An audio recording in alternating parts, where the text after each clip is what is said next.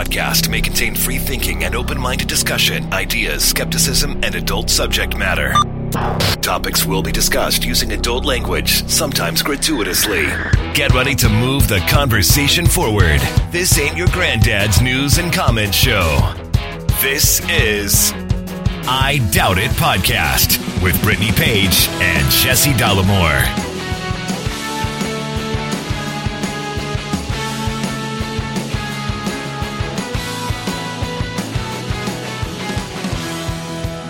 Welcome to the show, everybody. Episode 729 of I Doubt It. I'm your host, Jesse Dollamore, joined today by the lovely, talented, scholarly, present Brittany Page. Just present. That's all that I get there at the end. You're here. Shall I have anticipated your enthusiasm and said enthusiastic? I don't want to speak for you. All I can say about your mood and your demeanor is that you're present. Yes. Well, I did just prepare for the show by doing over 7 miles on the Peloton. So there we go. Is that that's like a weird flex, like a humble brag It's not thing. a weird flex. It's a pretty good flex, like I a think. leg flex? Yeah. So anyway, I'm proud of my progress. I'm super proud. I have lived a very sedentary lifestyle. As some people know, I spent 3 days in cross country in middle school, and that was because I did not know that it was running. Long distance running. I had no idea. What could it have been? What could it have been? I don't know. Going cross country to try snacks. I don't know. I was hoping it would be something different. What could have... I mean, was it because you had friends that were doing it? I don't even remember. I don't know. But I wanted to give it a try, and then it was just endless running. In the cold, too. It's a nightmare. And it's a fall... moving into winter sport. Yes. It's a freezing cold in Idaho. I remember that too. What was are you cold. doing? It was a nightmare. That's what I'm saying. It lasted 3 days. This was pre-research Brittany Page. That's the last time I exercised. And now here I am. I remember one time we went hiking and you thought you were going to die. Yeah, it's And I don't mean like we went hiking. I meant we went up a trail one time. Yeah. Like we weren't like with gear. It was just we drove someplace and went to go look at some scenery. Yeah. And you thought you were going to have a cardiac arrest. Yeah. Well, my heart is definitely getting stronger, which is nice. I'm getting stronger and I feel healthier. I don't get winded as easily when I go upstairs, which is nice. And I'm feeling good about it. I remember one time a relative came to visit me when I worked on Capitol Hill. Uh-huh. And if you've ever been to the Capitol, a lot of stairs. Yes. Very few elevators. Uh-huh. And she was walking up the stairs with me to a non-public access entrance. Oh, fancy. And that's a weird flex. That's not a weird flex. I'm saying it was like way up. Yeah. Anyway. Where not a lot of the public could get in. Anyway, Only secret pass people. Maybe a flex. Shut up. Okay. Mm-hmm. So I remember her being like having to stop every few steps to rest because Yeah. it was too much. Yeah. Yeah. And I was a little worried, like, maybe this is the end here. And you were like Rocky, just going up the stairs, ready to go, used to doing it because it's obviously you had to go in a secret way because you had the special access that the public didn't have. So Also, I just got done serving many years in the United States Marine Corps. Is that also a flex? Goddamn. yeah, so very, very different we are in terms of our physical capabilities through the years. But I'm turning the corner now. You also have the Fitbit, which gives you... Kathy's going to be real pissed about all this personal information. You also have a Fitbit that like tracks it for you. You can look at graphs and shit at your heart health and your resting heart rate Mm-hmm. and all that. Yeah, so it's good. I'm super happy for you. Yeah. Proud, if you will, if that doesn't sound condescending. Mm-hmm. It's a good thing. I also have terrible genes. And I learned that I had borderline high cholesterol last time I had blood work done. And so the options for me were basically to start exercising or die early because I'm not going to change my diet. I'm going to continue to eat all the good foods. So but we don't eat unhealthily. We just...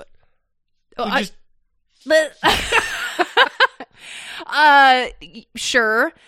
We occasionally eat unhealthily, yes. Yeah, it happens, but it's not like, look, when's the last time you ate fast food? And don't say yesterday in and out, because that would be true, but that's not what I'm talking about. How often does it? It's not often. It's not Some often. people, it's a multiple times a week kind of a thing. It's definitely not that. And we do eat pretty well, but I'm saying they were like, stop eating as much meat, incorporate more of this. And so I've been trying. I eat oatmeal with blueberries every single morning. So there are certain things that I have changed, but I have terrible genes. Like I said, everyone dies of cancer by like 50, and I don't want that to happen as 50 comes closer. So as it comes closer. So you got a ways to go, but I do, sure, but it'll be here before I know it, Trust me, it will. I'm not there yet. I had someone who saw me heating up my Tupperware, my plastic Tupperware the other day. And they said, are you heating up your plastic Tupperware? I said, yeah.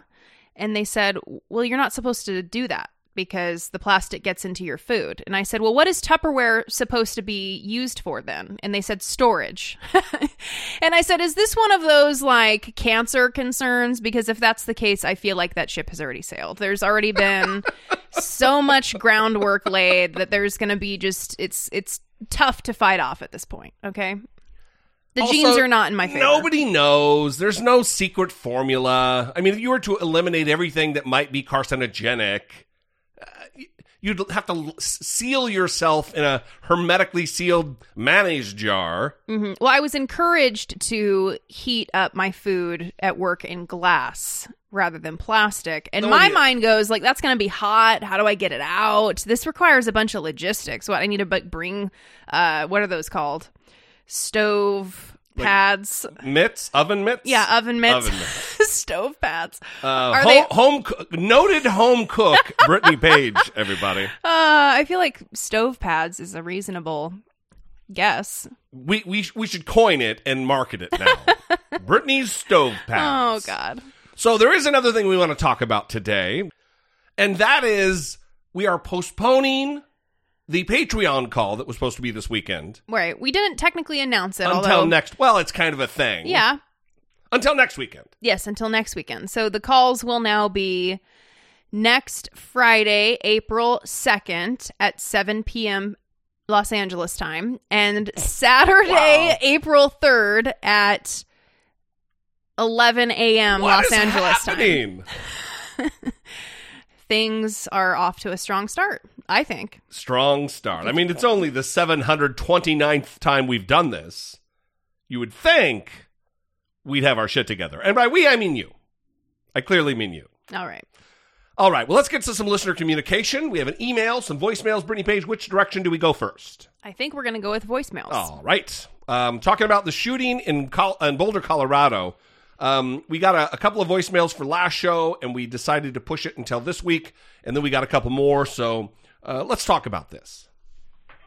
Hey, Jesse. Hey, Brittany. It's Casey from Kentucky. I'm listening to the most recent episode while I'm at work, unloading all my freight off this truck, and they were talking about the mass shooting in Atlanta, and all this. It's what everybody's talking about here at work, and I'm going to try to get through this without getting as emotional as I can. They wanted to blame his actions on having a bad day and having addiction problems. I am currently 8 years plus sober from heroin and opiates. And, during that time where I was using, I had a lot of bad days. And I had a lot of struggles. Never, not once, did I ever hurt anybody. I never stole from anyone. I never did any of that. I never got the feeling to pick a gun up and, unload a couple clips in public. The fact that this is where we're gravitating towards, that, you have this problem, so excuses every one of your fucking actions, is ridiculous. At what point are we going to start taking some fucking accountability?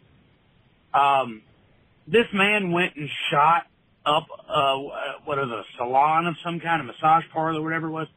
Went and shot this place up, not because he had a sex addiction, not because he had a bad day, but because he was a fucking piece of shit, a terrible fucking human.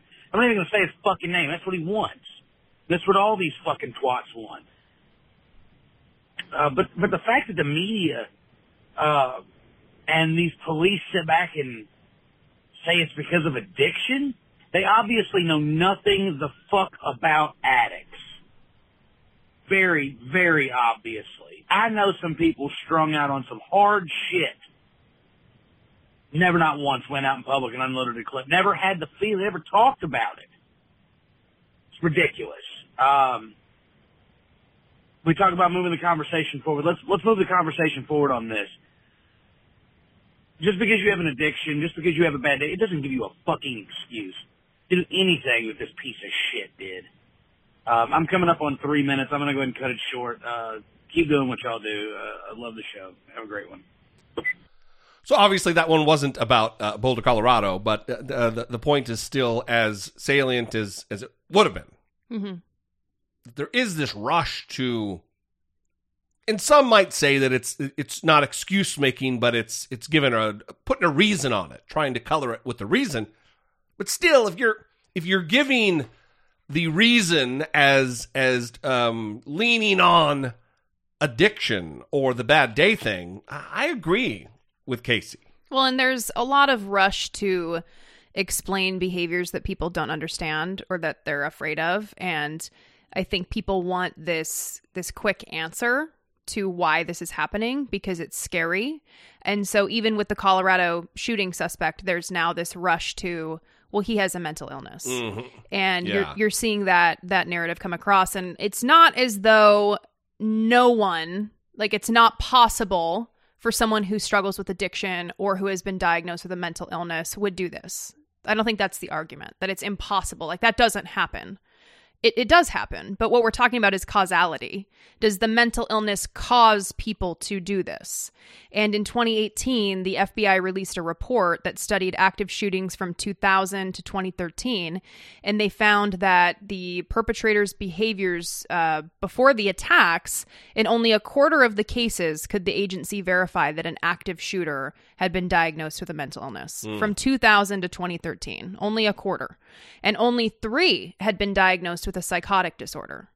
So you're talking about people who want to paint with a broad brush and say, this is mental illness. Well, the numbers, they don't support that. Yeah, and we've had Dr. Alan Francis on the show a couple of different times who co-authored the DSM-4, I believe, the DSM-4, right? Mm-hmm, yeah. And he talks a lot about the fact that if you have a mental illness, you're far more likely to be victimized yourself than to victimize others. Mm-hmm.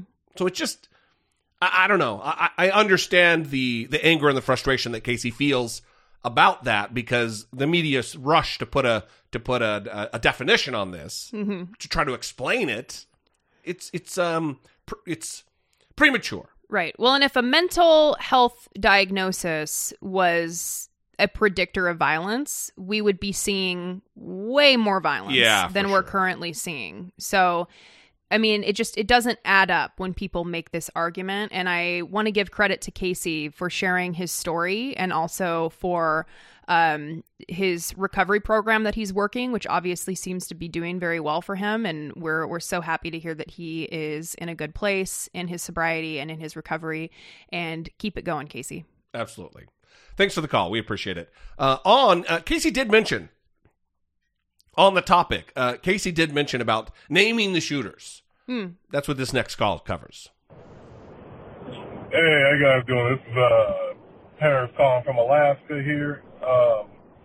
Want to respond to your last episode where you're talking about the shooter that went to massage parlors and killed the Asian women and a few others. So what I kind of want to respond to was the notion of not identifying the individual's name who committed these acts. And I completely agree with this. And a lot of people disagree with me on another fact that we really shouldn't be identifying the name of any terrorist, foreign or domestic, in my opinion, because by doing so, we're giving them, as well as their supporters and sympathizers, free marketing. I mean, if you're broadcasting on CNN, this group committed this act or another group committed this act, you're giving them free marketing. So why would you do that?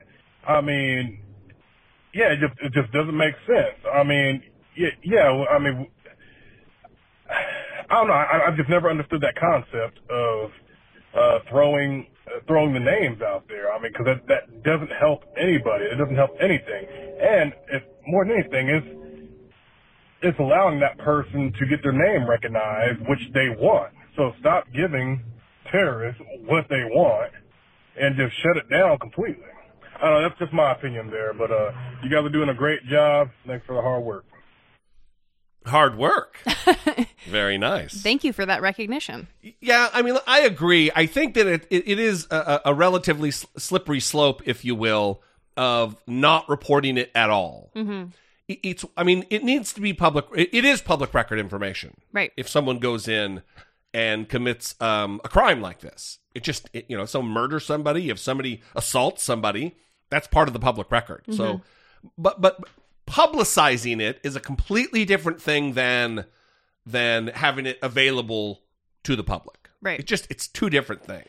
Yeah, and I don't know, again, I feel like when the shooting happened in the Atlanta area, you said that you didn't see that shooter's name and face around the internet as much as I felt that I did. Is that correct? Yeah, I think it was me being out of the loop. That was a bad sleep time for me. So, yes, it could have been that. But since then, for sure, I've seen his face. This new guy, I've for sure seen his face. Yesterday, he's in court, and then any new thing that they find out, his face is right there, like in a split screen with his name, and it's just unnecessary. Interesting. Not only that, maybe damaging. Well, this is this is interesting because I was going to say I haven't seen this guy as much, and then I'm sitting here realizing, here I go, trying to generalize my experience. Like, the first guy, I saw him everywhere. This guy, I haven't seen him anywhere, and it's because I've been busy the past few days. Yeah, well, remember last night when the thing happened that I just mentioned? Yeah. The split screen, where there was going to be the presser with the sheriff. Yeah. And then there was his face, and you go, oh, that's him? That's what he... So you hadn't seen him. I hadn't. Oh, that's what he looks like. Until last night, yeah. Because I've had the TV on, and it's for sure on a goddamn loop. Yeah. So... It doesn't serve the greater good. Yeah. It just doesn't. Because other people are watching. They have machinations. Oh, this is something I could do. And listen, obviously I have zero idea to connect these two shootings. But isn't it a coincidence that we haven't seen a shooting in all of 2020 like this? Mm-hmm. And then after the Atlanta, within days... we have the Boulder, Colorado one. Mm-hmm. After this one was televised over and over and over and over, ad nauseum talked about, we have the other one. Right. They kind of feed on each other, it seems. Obviously, just talking out of my ass, but it seems like a coincidence. Well, and going back to Casey's call about people searching for these explanations for why these things happen and people trying to blame mental illness. In most of these cases, the shooters are young and male. And that's been the case with these last two shootings. And so why aren't mentally ill women doing this if it's mental illness that's the primary motivating factor? I mean, people really need to kind of stop and think through these arguments and really ask themselves these questions before they go online and start blaming mental illness for mass shootings, because it's irresponsible. And all it takes is a little bit of reading, and there's other factors that we should be looking to, but they're more difficult for people to deal with, like access to guns. Yeah. Racism, misogyny. I mean, these are the things that people are trying to avoid when they blame mental illness. Yeah, because then it shines a light maybe on the similar beliefs that they may hold. Or it's more difficult to do something about it because, as Ted Cruz said, every time there's one of these mass shootings, isn't that what he said? Yes. That the Democrats are talking about gun control. Right. Well, yeah. I mean, what? Why would that be? I wonder why. And listen, So it's easier to blame mental illness than have the Republicans talk about access to guns. At least this time I didn't hear, we need time to heal here. Let's not rush to politicize this. I didn't hear that either. That's interesting. So maybe we're just the two idiots who didn't hear it, but... yeah, it could be. We're like, we didn't hear it. It didn't happen. Right. Like all those people who are like, the news isn't covering this. Oh, have you watched the news lately? No. Right. Or they'll share the article from the New York Times. Yeah. Bemoaning the fact that the media is not covering this issue. Yeah. Anyway, same topic. Let's go to John in Maine. Hi, guys. It's John from Maine. I just wanted to ask your opinion on whether or not the shooter from Boulder's name should even be made public, or really any shooter's name should be made public. Because I'm personally in the opinion that it shouldn't be. He's a pathetic, worthless nobody that thought he could get attention and notoriety by killing people. And I don't like the way a lot of the media focuses a lot of attention on him. I think it leads to future mass shooters that follow his doctrine, deifying him and, doing the same thing that he did. I think it gives motivation to other mass shooters. And I think we should just, lock him up and let him rot in prison like the worthless loser that he is. All of our attention should be on his victims. I don't care why the hell he did it. I know part of it was to get attention, and because he felt he wasn't getting the attention he deserved, and he thought if he could kill people, he would get the attention he wanted. That's all these dipshits think they can get famous by killing people, and as I said, when they do, it only motivates future mass shooters. Anyway, rant over. I'm just curious about your opinion on that. Love the show. Keep up the great work. Bye. Well, if I was a better podcaster, broadcaster, professional, I would have ordered these calls differently. Oh. So we could have addressed it, and then the other ones that we would have... Anyway, we didn't do that, though. So, obviously, we've stated how we feel about it. This did bring to mind, though, about the focus on the victims. And that is something I've seen a lot more. Granted, I don't watch this panoply of different news outlets. It's really a handful, just 2 or 3. But I have seen a lot more the faces and the names of the victims on screen being talked about, a lot more than normal, which I do think is a good thing. I think that started, or I started to see it more with Sandy Hook. And every year, I think Jake Tapper tweets every single person's name and picture that was killed in the Sandy Hook shooting. I think that's kind of, for me, when I started noticing more of a turn toward focusing on the victims. Yeah. I wonder if that's going to have kind of the effect of, if you're getting ready to be taken hostage or you're a kidnap victim, and you start talking about, I have kids, these are the you try to humanize yourself. I wonder if it'll have that kind of a ripple effect for potential shooters who see, there's real effect to this. It's not just 10 dead. Yeah. It's, that was Mary Smith and Gary Johnson and the name, their actual names and the people's and their families, and it puts a name and a face to the horrendous act of violence. Well, you're hitting on something important too, because in that FBI report, they found that in 77% of cases, the attack was being planned for at least a week, which kind of goes against that narrative of shooters simply snapping. And you saw the cop in the Atlanta area saying that about the shooter that had a bad day. He had a bad day, and this is what he did. Almost speaking into reality that he somehow just snapped one day rather than was planning this out. And we don't know yet, I guess, right? We don't know for sure if he was planning it, but based on these numbers in this FBI report, most people plan it. So if that is the case, that you're placing more emphasis on victims and how lives are permanently altered in the aftermath of shootings, and people are watching that and in the process of planning something or thinking about planning something, maybe it would have an impact. It would be interesting to know. Anyway, thanks, everybody. I think we have an email. But before we do that, let me drop the phone number, 657-464-7609. You can also email a voice memo to at dollamore.com, or, Brittany, with your goofy making fun of me face, good times. Or you can email a regular email like this person did. Again, I doubt it, at dollamore.com. Brittany and Jesse. Hope all is well. Glad to hear a much more upbeat Jesse on the last podcast. Little shout out for Jesse D there. So I'm here to discuss how Tucker Carlson has achieved Mitch McConnell's neck at such a young age. Wow. Wow. Wait, no. Filibuster. That's what it was. So the filibuster being currently what it is will cause huge problems in getting legislative change. There are a lot of important bills the House is currently working on that I fear will be squashed by the filibuster's current format.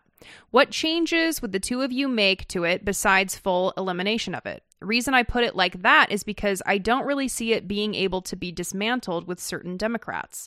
Also, is there anything the party can do to force the hands of those who disagree to changing it? It's going to be damaging to any agenda we want to see done. Personally, I don't give a damn about Mitchie Poo's scorched earth speech because he has been doing that anyway for the last 4 years. Love the three of you. Keep producing the great content, be it the podcast or the YouTube channel. Chris Reed. Chris Reed. Thank you, Chris. We appreciate it. They asked a specific question, which is, other than just nuking it all together, what would be? And the thing that they're talking about right now is to eliminate the non-talking filibuster, to bring back the actual, like, Mr. Smith goes to Washington filibuster, where you got to stand your ass out there and talk until you collapse. And then once you're done, debate has ceased and a vote can take place. Mm-hmm. That's what they need to do if they can't get these two wild obstructionist assholes, Joe Manchin and Kirsten, is it Kirsten or Christian? Cinema. I don't know. The Arizona lady. Who gave the thumbs down. With her cutesy little curtsy. Yes. Ugh. Anyway, that's, I think, really the only thing that is going to have an effect if they can't get rid of it altogether, is bringing back the old way of doing it, where you're also going to be the face of it. Because now you can just threaten the filibuster. You can threaten, because what a filibuster is, what cloture is, it's a vote to vote on whether or not you can vote on it. It's whether to end debate, because there's just unlimited debate in the Senate unless there's a vote to end it. Mm-hmm. So it's a vote to vote. And if Ted Cruz or Rand Paul, they threaten a filibuster, well, then they know they don't have 60 votes to end debate. They can't vote on it. But if they have to actually go out there on the floor of the Senate and give a speech for 10 or 12 or 15 or however many hours, they will be the face of obstruction. And there will be far fewer people who are, one, willing to actually go through the physical effort of doing the filibustering, and two, willing to put their fucking name on it. Mm-hmm. It's a big deal. It might be enough, short of getting rid of it all, it might be enough to change how shit goes down. Well, and according to reporting from Politico, Biden and other top White House officials, they have been repeating these talking points about any change in the filibuster being up to the senators. Yeah, but behind the scenes, there's fears that he's not going to be able to get done what he needs to get done, and they're trying to figure out how to best approach the issue. According to this reporting, those talks have partially focused on Manchin's demonstrated ability to gum up the works, delaying, for example, the vote on the Senate's COVID relief package last month for hours while demanding changes. And one of the things that they're discussing is whether the administration could reform or eliminate the filibuster, but only on certain issues. So like the voting rights bill. Yeah, or anything civil rights related also. Yeah. I mean, again, what Republican wants to put their name on not being a part, I mean, who knows what the answer is, but if you put it in terms of that, okay, yeah, you still want to do your these certain issues, that's fine, but we're not going to get in the way of civil rights reforms. We're not going to get in the way of voting rights. I mean, those are fundamental to our democracy. Well, and you say that, but the COVID relief package had more than 70% approval in various polls. Yeah. And it passed without one Republican vote. And so, I mean, logically speaking, you would think, well, what Republican wouldn't want to support something that has over 40% of support from the American public. Well, let's answer that question. For sure. I mean, why don't they want to do that? Well, because they are opposed to civil rights. They are opposed to expanding voting rights. They're opposed to that. Right. Yeah. Yeah. I should have thought before. Opposed to providing support for Americans as they endure one full year of a pandemic. Ugh. All right. Moving on the other side of the break, we're going to talk about this a lot more, and a question that was posed to Joe Biden on Thursday from Caitlin Collins from CNN.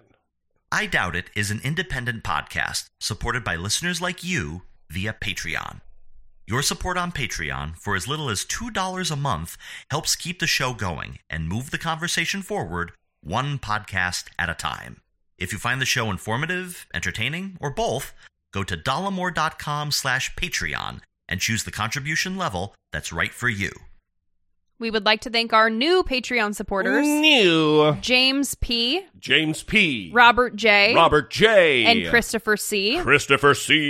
We also want to give a shout out to the listeners who have sent in their looking forward voice memos. There have been a few. What is that, you may ask? Well, Carissa, longtime supporter of the show, longtime listener of the show, gave us a beautiful... Love the show. Brittany's the best part.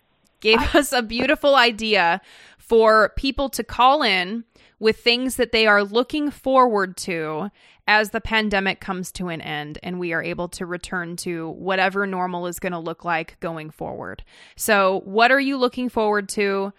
We want to make it a positive, uplifting show similar to the Thanksgiving episodes that we have done in the past. So please record a voice memo and send it to idoubitit@dollamore.com, preferably in a quiet environment and not while driving, maybe would be good. Just a tip, just a little tip for everybody. Right. Keep your eye on the road is what Brittany's trying to say. I'm saying it sounds like shit, so don't do that. Well, okay, sure. We have different concerns. So be sure to get those in. We've gotten a few, and we are hopeful that we will get enough to create an episode for you guys. So 657-464-7609 is the number, or send a voice memo to idoubitit@dollamore.com. Absolutely. We love you guys. We appreciate all of your support. It means so much.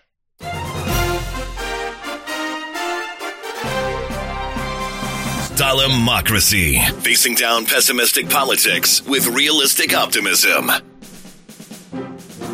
So, as I previously mentioned, Caitlin Collins at Joe Biden's presser asked a question. This was his first press conference, right? First, I think, formal press conference where he's actually answered questions. Yeah. And actually, let me say this. There's a lot of talk about Joe Biden's senility and... Well, from who? Well, from far lefties and then everybody who's a Republican. Yeah. So if you're out there and you're like, oh, Joe Biden's brain is melting, and you consider yourself a liberal or a leftist, all you're doing is sharing an opinion of fucking Tucker Carlson. So congratulations. Because, listen, I watched it. Is he slower paced? Yes, he is. Of course, he's a 78-year-old man. But is he suffering from dementia? It wasn't on display here. He's a little slower, not as quick, but he's answering the questions. He's intertwining concepts. He's not into cognitive decline. Come on. Well, listen, until Chris Wallace gives him a cognitive test on a Fox News interview, I won't know what to think. So, I'm kidding, please. So anyway. Don't send emails. Caitlin Collins asked a question about this topic, the filibuster, especially related to civil rights. And I'm not going to say it was gotcha.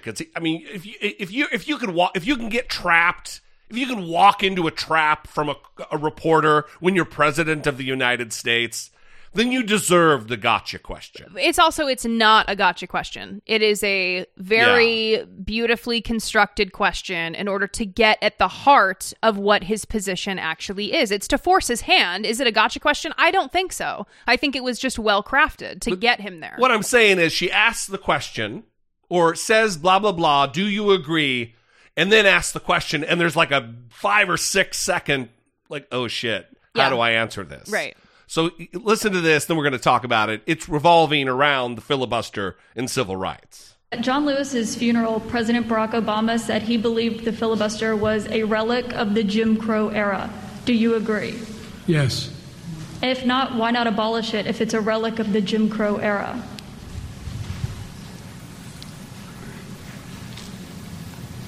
Yikes. Successful electoral politics is the art of the possible.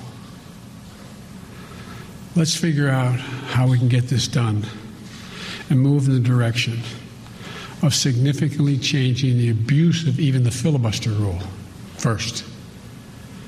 It's been abused from the time it came into being by an extreme way in the last 20 years.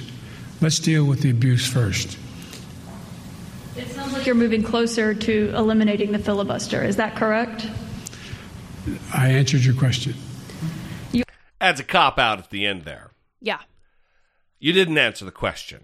Because if it's civil rights on the table, if it's voting rights on the table, if it's like it is with the budget, you can't filibuster the budget.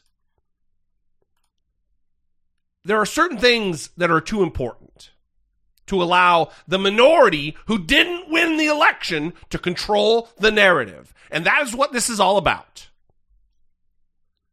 It's that Democrats won the election in the House, in the Senate, and in the White House. It is a mandate from the American people to get shit done. And to allow the minority in the Senate to hold hostage the agenda of the president and the Democrats in Congress is a dereliction of duty.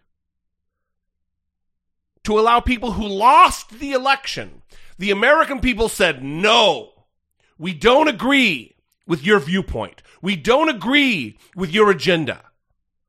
To allow them to not allow the mandate to take place is undemocratic. Well, and like this reporting from Politico suggests, I know he didn't answer Caitlin Collins' question, but according to White House aides behind the scenes, it appears that he's starting to realize that without moving forward with some sort of filibuster reform, he's not going to be able to get his agenda through. It's just not going to happen. Yeah. And so that seems to be something that is forcing his hand. He used to be a hard no filibuster reform. Right. And now he's starting to see, okay, well, maybe we're not going to be able to get what we need done here and we're going to have to do it. It's like he's had his eyes closed at how Mitch McConnell, like Mitch McConnell's thing, I think Chris said it in the email, that... about his neck? No, yeah, that too. But about the scorched earth is how Mitch McConnell has governed and run the Senate for years. So why would, I mean, it's like Joe Biden didn't have his eyes opened then. Or maybe he doesn't define what Mitch McConnell was doing, how he was behaving, how he was doing his job. Mm-hmm. He doesn't define that as scorched earth, because that's sure as fuck what it was. Yeah, well, maybe it's the too much emphasis on reaching across the aisle. My good friend from Kentucky. Yeah, and not really seeing reality on reality's terms. Yeah, not great. So listen, this is one of the things we're going to talk about right now. This is one of the things that is on the chopping block. Georgia just signed into law a sweeping voter suppression bill that is going to affect the outcome of future elections in a way that only a federal Voting Rights Act bill is going to be able to curtail. The state of Georgia has just overnight passed a new law that really attacks a key tenet of American democracy. That is the right to vote for everyone equally. Critics say a series of new voting restrictions just passed into law and signed by the governor in the battleground state are a clear attempt, they say, to suppress ballot access. Republicans say otherwise. Here is what it does. It limits the use of ballot drop boxes to only being inside early voting locations and only there and open during voting hours. It imposes new voter ID requirements for absentee ballots. It grants state officials the ability to replace local election officials. And it makes it a crime, a misdemeanor, to just give someone waiting in line to vote anything to drink, any water, or any food. Now, a lawsuit has already been filed on behalf of 3 civil rights groups over it, arguing it violates the First Amendment. But this bill was signed into law by the governor behind closed doors last night. And a state lawmaker is now facing 2 felony charges after she was arrested for just knocking repeatedly on the governor's door, calling for transparency. Watch this. Yeah, you said you give her one more time, like you're going to do something. Are you serious? No, you are not. Represent. She's not. Why are y'all arresting her? Why Why are you arresting her? Can you cite the code? That's what I'm asking you. Why are y'all arresting her? Stop. Joining me now is our Diane Gallagher. Greg Bluestein is also here, a political reporter for the Atlanta Journal-Constitution. We'll get to that arrest in a moment because I think it's stunning for so many people to see. But Diane, can you explain in the simplest terms what this means for voters in Georgia? I mean, look, SB 202, which is now law in Georgia, effectively changes elections from top to bottom at almost every level in the state of Georgia. And look, a lot of the components of this law that have been focused on are those that would restrict ballot access in some way, specifically for a disproportionate number of voters of color and low-income voters here in the state of Georgia. And so, look, we talk about adding ID requirements for voting absentee instead of signature match, which is what the state of Georgia used beforehand. Drop boxes, limiting them to be inside voting locations and only during voting hours, codifying that into law at this point in the state of Georgia. But look, there are also other components here that have more of a broad-reaching aspect to it, and some of that is just control that the state has given itself now over local election management. And by meaning that, they have taken the authority of the Secretary of State away from the State Board of Elections. He was no longer going to be the chair of the State Board of Elections. And instead, it will be somebody that is appointed by these elected legislators. And so there's this appearance, at least, that you have elected officials who have control over the state election board, which has control over local election officials, so much that they can replace them if they don't like how they're doing things. And look, we heard a lot about this in 2020 from former President Trump and his allies, sort of perpetuating that big lie, but focusing a lot on counties like here in Fulton County and other diverse Democratic counties in the state of Georgia, and zeroing in on those election officials. And this gives really partisan legislators more power at the state level over those local officials. The last thing she's talking about there, for me, are the most telling of exactly what they wanted to do, what they wanted to accomplish.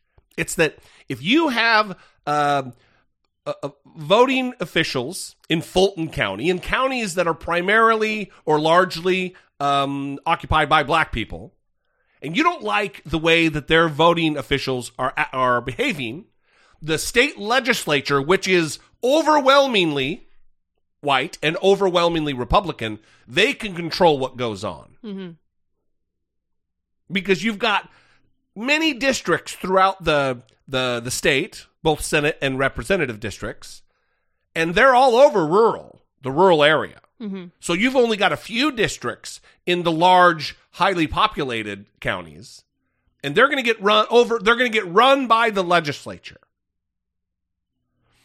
The other point of this, and I'm going to play a clip from a couple weeks ago, from Stacey Abrams on with Jake Tapper, where she makes an awesome point that just 2 months ago, both Brad Kemp and Brad Raffensperger. Brian Kemp. Did I say Brad Kemp? Yeah, Brad Kemp. I think you were just calling them both Brad. Yeah, Brad. They're both Brad. Yeah. Fucking Brads. Couple of Chads. So, Brian Kemp and Brad Raffensperger both stressed after the election, no, the election was not fraudulent. It was strong. It was secure. It was trustworthy. so trustworthy that the legislator immediately goes into session and passes this sweeping Jim Crow-style bill to curtail the vote of black Georgians. Well, in a statement on Thursday, Brian Kemp said that he drafted the bill. It started right after the 2020 election. He said, quote, "We quickly began working with the House and the Senate on further reforms to make it easier to vote and harder to cheat. The bill I signed into law does just that." I mean, what a remarkable example of gaslighting. And while he's signing the bill, a female, a black woman state legislator is arrested, charged with 2 felonies for knocking on the governor's door. Mm-hmm. She wasn't breaking it down. She wasn't kicking it in. She was knocking normally. Mm-hmm. You have your fist in the air and you're knocking in the air, but unfortunately you're not on video, so no one can see you doing that. But when you paused, That's what you were doing. You were doing the knock. How about this? If I knock now, Popeye's going to bark. So. And we won't be able to get him to stop. Yeah, that would. So I'm not going to do that. Mm-hmm. Oh, I really want to, though. No, he's don't over do there it. asleep. Yeah, he's asleep. So here's Stacey Abrams with Jake Tapper, really, who is the seminal expert in this area, especially in the state of Georgia. Republican state lawmakers in your home state, Georgia, have introduced almost 24 bills to make it more difficult to vote. They are going to end no-excuse mail-in voting, which has been there since 2005. They're going to reduce voting on Sundays, ask for stricter ID requirements, take away drop boxes. Senate Majority Leader Chuck Schumer in D.C., he called this effort by Georgia Republicans, quote, racist, plain and simple, unquote. Do you agree? And is there any way for Democrats to stop these efforts? Well, first of all, I do absolutely agree that it's racist. It is a redux of Jim Crow in a suit and tie. We know that the only thing that precipitated these changes, it's not that there was a question of security. In fact, the Secretary of State and the governor went to great pains to assure America that Georgia's elections were secure. And so the only connection that we can find is that more people of color voted, and it changed the outcome of elections in a direction that Republicans do not like. And so instead of celebrating better access and more participation, their response is to try to eliminate access to voting for primarily communities of color. And there's a direct correlation between the usage of drop boxes, the usage of in-person early voting, especially on Sundays, and the use of vote by mail, and a direct increase in the number of people of color voting. And in fact, the Secretary of State, Raffensperger, a Republican, has said that he thinks it's Donald Trump insulting the process that led to so many Trump voters not turning out for the special elections, thus handing the U.S. Senate to the Democrats. We should point out, of course, it's not just in Georgia. Republicans in 43 states are pushing more than 250 pieces of legislation that would make it more difficult for individuals to vote. They say they're doing this for vote security. Arizona Republican State Representative John Kavanaugh told CNN, quote, there's a fundamental difference between Democrats and Republicans. Democrats value as many people as possible voting, and they're willing to risk fraud. Republicans are more concerned about fraud, so we don't mind putting security measures in that won't let everybody vote. But everybody shouldn't be voting, unquote. What's your reaction when you hear that from a Republican elected official? Well, my reaction when I hear that from any American is that I'm fundamentally disappointed that they misunderstand our democracy. Our system of government demands active participation from citizens to direct the future of our nation. And we should be deeply disappointed in anyone, any American citizen, and certainly anyone who took the oath of office who seeks to restrict access to the right to vote and uses this false predicate of fraud, which we have seen disproven in multiple courts and by the Supreme Court, as well as by the governors and secretaries of state in almost every state. We know that voter fraud did not happen, but we know that voter participation did increase. And we should all be small d democratic in the sense that we should want as many people as possible who are eligible to have a voice in the direction of our nation. If we are willing to invest our dollars, we should be allowed to have a voice in our system. That was the fundamental premise of this nation. And that's why H.R. 1, S.R. 1, and H.R. 4 are such essential pieces of legislation. Because whether it's happening in Georgia, in Arizona, in Pennsylvania, in Kansas, in Iowa, where voter suppression is rearing its head yet again, it is our responsibility to ensure that no matter where you live in the United States of America, the right to vote and the access to that vote is protected. And some people are open about their view that they don't want everyone to vote. You have people like Matt Walsh, who we've talked about a lot on this show, who works for the Daily Caller, I believe. Daily Wire. Sorry, get them confused with Ben Shapiro. Ben Shapiro, I couldn't think. Today he tweeted, "This is a good start, but we need laws that will prevent many more people from voting. A huge swath of the electorate has no business in the voting booth. Testing and other requirements could weed out the most unfit." Actual, legitimate Jim Crow era policies he's talking about. Yes. Literacy tests. Literacy tests or like the poll. I mean,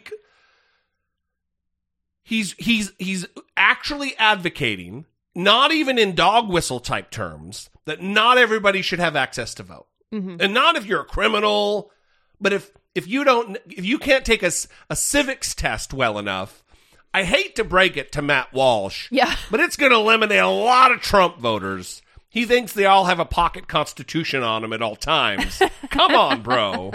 Yeah, they most definitely do not. I mean, Donald Trump said it himself. He loves the poorly educated. He loves them. And it's strange to see someone tweeting this. And then he did a follow-up. He says, "Every time I argue that uninformed voters should be weeded out with testing, I'm accused of racism.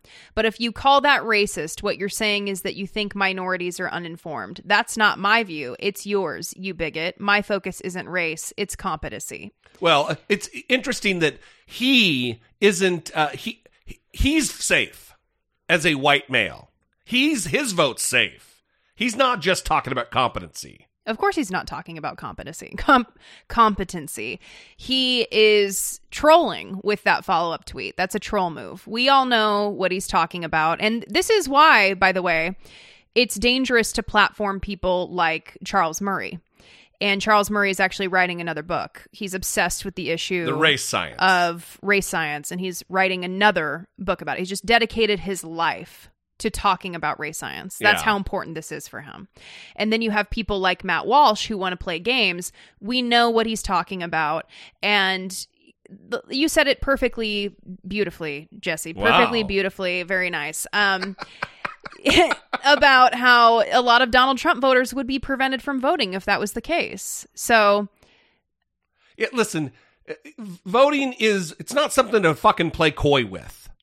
It is the fundamental of a democratic entity such as the United States, any democracy. So get the fuck out of here with this nonsense, this racist claptrap, Brittany. It's claptrap. But it also, so here's where Matt Walsh is not fooling anyone, because these restrictions that have been put in place for voting in Georgia are going to uniquely disenfranchise people of color when it comes to voting. Yeah. And that is what the target is. It was by design. It's by design. Yeah. So because listen, hang on, one more thing. The reason it's by design, and some of the reason we know it's by design, is that in 2005, the Republican legislature of Georgia passed no excuse mail-in ballots. You don't need a reason. Just request a mail-in ballot, you'll get one. In 2005, the Republicans did that. This election, because Donald Trump choked off any enthusiasm for mail-in voting in the Republican base, they lost, and they lost big. So then it's, oh shit, we have to reverse what we thought was so great in 2005 because it worked against us politically. Because it is a fundamental of democracy that the more people that vote, the better our government is. So, yes, the main point being when Matt Walsh retweets news of Georgia Republican governor puts restrictions on voting in the state of Georgia and says, yes, this should actually go further. We're not doing enough to restrict voting. I'm in favor of this and I'm in favor of doing it more. We know what he's saying because we know where these restrictions are targeted. It's also almost like be happy it's not more. I believe it should be even farther, more restrictive. Be glad that it's only that. Mm-hmm. You know, like, oh, wow, it could be so much worse. Mm-hmm. Not in a democracy. Mm-hmm. Ugh. Well, he also believes women should be like barefoot and pregnant in the kitchen. And it's pretty much said that. Again, he's just a fucking troll. Yeah. But has a lot of followers, is considered a thought leader. Yeah. No. I'm not discounting the import that it carries with it, because he does. People listen to this dipshit. Yes. Ugh. Anyway, we'd love to know what you think. 657-464-7609. Email, I doubt it, at dollamore.com. So up front, we talked a little bit about Biden and the filibuster and his lackluster response to Caitlin Collins. Yeah. But one thing that I am excited about and that I think seems very promising is the work that they are putting into the infrastructure bill. And remember, it was like infrastructure week for like 52 weeks. Donald Trump. Yeah, I mean, it was basically a joke that they weren't getting anything done with infrastructure during the Trump administration. And because it was something Democrats would have wholeheartedly jumped on board with. Yeah. It's something they always want to do with our literally crumbling bridges. Democrats want to take care of the system because also it's an economy booster. It's a job booster. It's just good all around. Yes. So now it looks like infrastructure is the next major legislative priority after the coronavirus relief bill. Turning now to a massive potential new spending push from the Biden administration. We're talking about reports of up to $3 trillion, that's with a T, to be pumped into the U.S. economy. That's if the proposal's backers can get their way on that. Nancy Cordes is at the White House with more on this story. Nancy, good morning to you. Sure seems like a tall order with everything that's going on there these days. Gail, it is a very ambitious plan. It has to do with infrastructure, the next big item on the Biden agenda. We're told that within the next couple of days, President Biden's economic advisors are going to be briefing him on a proposal that they say will create jobs. And it involves spending about $1 trillion reportedly on improvements to roads, bridges, even the cellular network. That's the physical infrastructure piece. And then more money would go to investments like free community college, universal pre-K, and paid family leave. They call that human infrastructure. So this is a very aggressive plan. And the challenge for Democrats here is that the Senate is so closely split that it's just as hard to push this through without bipartisan support as it is to pass other big priorities for Democrats like immigration reform, gun safety, and voting rights. And in this case, if Democrats try to pay for these infrastructure initiatives with higher taxes on wealthy Americans or corporations, then it's going to be very difficult to pick up any Republican support. Tony? All right, Nancy, thank you very much, too. So Mitch McConnell has expressed that he would not be on board with this, and other congressional Republicans. Shocking. How shocking. Yeah, other congressional Republicans have expressed displeasure at the idea of spending more money, increasing taxes, using clean energy to combat climate change, reasonable things. And Mitch McConnell said that a so-called infrastructure proposal may actually be a Trojan horse for massive tax hikes and other job-killing left-wing policies. So there is some... Mitch McConnell, the guy who loves to get stuff done. There is some hesitancy there. Although this is not for sure. This is something that's being discussed, and they're trying to figure out what the final price tag would be, what would actually go into it. But based on this initial reporting, it seems very promising. I like it's a good start to free community college. Listen, is it where we want to be? No, it's not. Yeah. But it would be a great start because really it's going to be helping people who really need it. Yeah. If your choice is community college or regular college and you're having to go with community college, you are someone who really needs that help. Well, I don't love the framing that you had there because... Why? Well, if you're someone who is faced with a choice of going to four-year college or community college and you have to go to community college, I think more people should start at community college. It shouldn't be viewed as like, oh, fuck, I have to go to community college. That's not how I mean it. I don't mean it like it's either jail or the military. That's not what I'm saying. Well, why did you raise your voice and growl like that when you said it then? With the jail or the military thing? Yeah. Yeah, because I'm saying, I'm not saying it like this, blah, blah, blah. But that is how you said it. We need to roll the tape back. Roll the tape back. There's no way to roll the tape back. There's not? We're not on live radio, Brittany. I don't know how many times I have to tell you. Okay. So I started at community college, and when I talk to people who started at community college, there is a consensus among us when we compare the education that we received at a community college versus the education that we received at a 4-year university. And speaking for myself, solid. It was fantastic. Hands-on. Absolutely. Yeah. And I felt like I had more access to professors, that I could go and ask them questions, use up more of their time, and that they were there to help. And oftentimes it's because they believe in the mission of community colleges. They want to get you to a 4-year university. They want to invest the time in you. And they realize that maybe you do come from a disadvantaged background. And so there is kind of this dedication to helping you move forward. I'm not saying they're all like that. That's what I was talking about, was the disadvantaged background. Yeah. Not jail or the military. That's not what I was saying. Well, and maybe I don't like the way you're framing that. You took that really personally. I'm also, maybe it is a relic of my Loveline Obsession days, where Adam Carolla would call community colleges high schools with ashtrays. Yeah. And I think that, of course, coming from him, who doesn't know a lot about any of this. Mr. In 50 years, we'll all be chicks. Yeah. Moron. I mean, God, he wrote a book called that. Oh, God. He wrote a book called In 50 Years, We'll All Be Chicks. Right. So anyway, I started at community college, worked my way up to a 4-year university, went to grad school. I think that more people need to understand community college isn't this negative thing, like, oh, you have to start at community college. It's a good thing. Mm-hmm. It's cheaper. You will likely receive more hands-on education. And even though Jesse hates it and thinks that it is terrible, I'm here to say he's wrong. You're either going to jail or you're going to the military. So anyway, I'm... Oh, you're going to anyway us into a transition to end the show? Well, I'm looking forward to what comes of an ongoing infrastructure week in the Biden administration.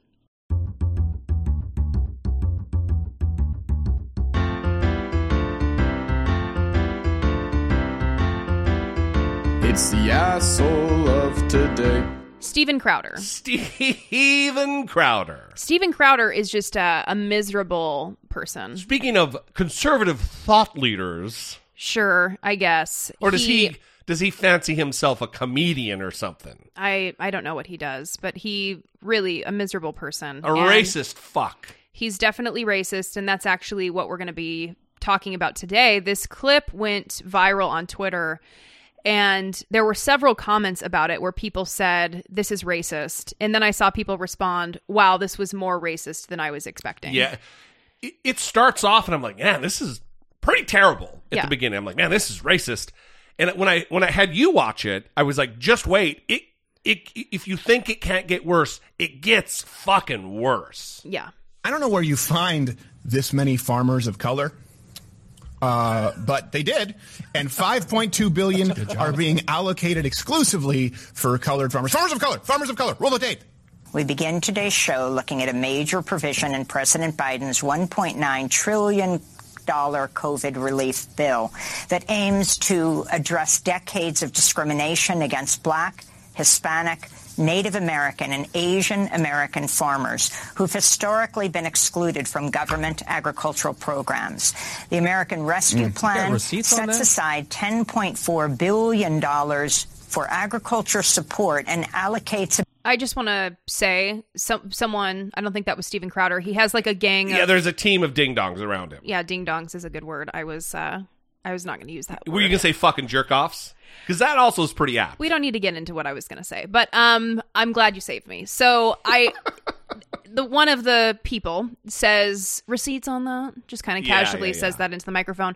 Are you actually interested in that? Because I don't think that's the point of your show. And I guess this is my issue with Steven Crowder, period, is the people who watch his show think that he is funny. I think that's primarily why they watch it. And I've talked to people who are fans of Steven Crowder. Okay, so they think he's funny, and they do believe he's intelligent, is actually trying to get somewhere with the things that he's saying. So why wouldn't he use his time and his platform to actually take this issue seriously and actually talk about the discriminatory agricultural lending and subsidy policies that have left black farmers at an economic disadvantage. Like, why wouldn't he actually go into the history of that? Yeah, listen, if you listen to 1619, the New York Times, Nicole Hannah-Jones, her piece, her award-winning piece, there's an episode of the podcast where they go into how it affects black farmers and how they can't get lending in certain crops. I think it's sugarcane, that the cycle of how the crops grow, there's a lending cycle that he just stopped getting loans for, or he was getting them way too late,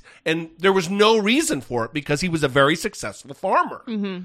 Absolutely, this is a thing. To say, where are the receipts? Doesn't mean there's not receipts, dickface. Right. Ugh. Let's let him continue. Remember, it gets worse. About half the funds to farmers of color who are, quote, subjected to racial or ethnic prejudice because of their identity as members of a group, unquote. The U.S. Commission on Civil Rights confirmed as long ago as 1965 the U.S. Department of Agriculture discriminated against black farmers, but little was done to address the problem. 100 years ago? Yeah, most happy about the new policy, these people. So, yeah. I'm gonna buy a plow, man. I'm gonna plant that corn. Go get a John Deere. Barack Obama, mother. I'm the president of plowing that ass. You. I thought the last thing they would want to do is be farmers. Wasn't that a big problem for hundreds of years? Yeah. Isn't that why Arsenio Hall called himself the urban man's Johnny Carson? I think so. Yeah, I don't know. Are people lining up out in the middle of cornfield, Iowa for new dunks? How would you prove this, by the way? Like, how would you prove that you've been discriminated against? You don't against? have to. You just well, I didn't say, get that loan. Sir, you had no credit. Well, that should not have stopped me from getting the loan. I planted a Hennessy tree, but it's not growing. Well, technically it did grow, but that shit ain't XO. I put it in the ground. I planted a VSOP XO tree. I'm getting in some niche esoteric cognac humor, motherfucker. Don't white people just go to their neighborhoods and build urban farms and ruin their communities? Isn't that what That's how it works? In Detroit. Turns out the soil content is a high level of meth. Yeah, crazy. Wow, I didn't know. That and teeth. There's random teeth littered everywhere. And by the way, pain in my arugula. So what has happened here is that what used to be wildly offensive, straight up neo-Nazi talking points and behavior and actions and tone and language is now fucking mainstream conservatism. Mm-hmm. This is mainstream republicanism, where people say, oh yeah, I really think it's funny. I think he's really moving the conversation forward. I think he's really talking about topics that really need a greater focus and emphasis on. Mm-hmm. And this is what they're doing. Mm-hmm. This is racist bullshit on YouTube. He's got a YouTube channel. This is racist bullshit. Monetized. I don't know if it's monetized anymore. What? His channel? Yeah. I think after the last thing, they demonetized his channel permanently. Oh, okay, and that was a big problem. Good. But he still has a platform. Mm-hmm. He's still selling his mug club or whatever the fuck. Yeah. He's still a reputable figure in conservatism. Mm-hmm. Richard Spencer, not so much.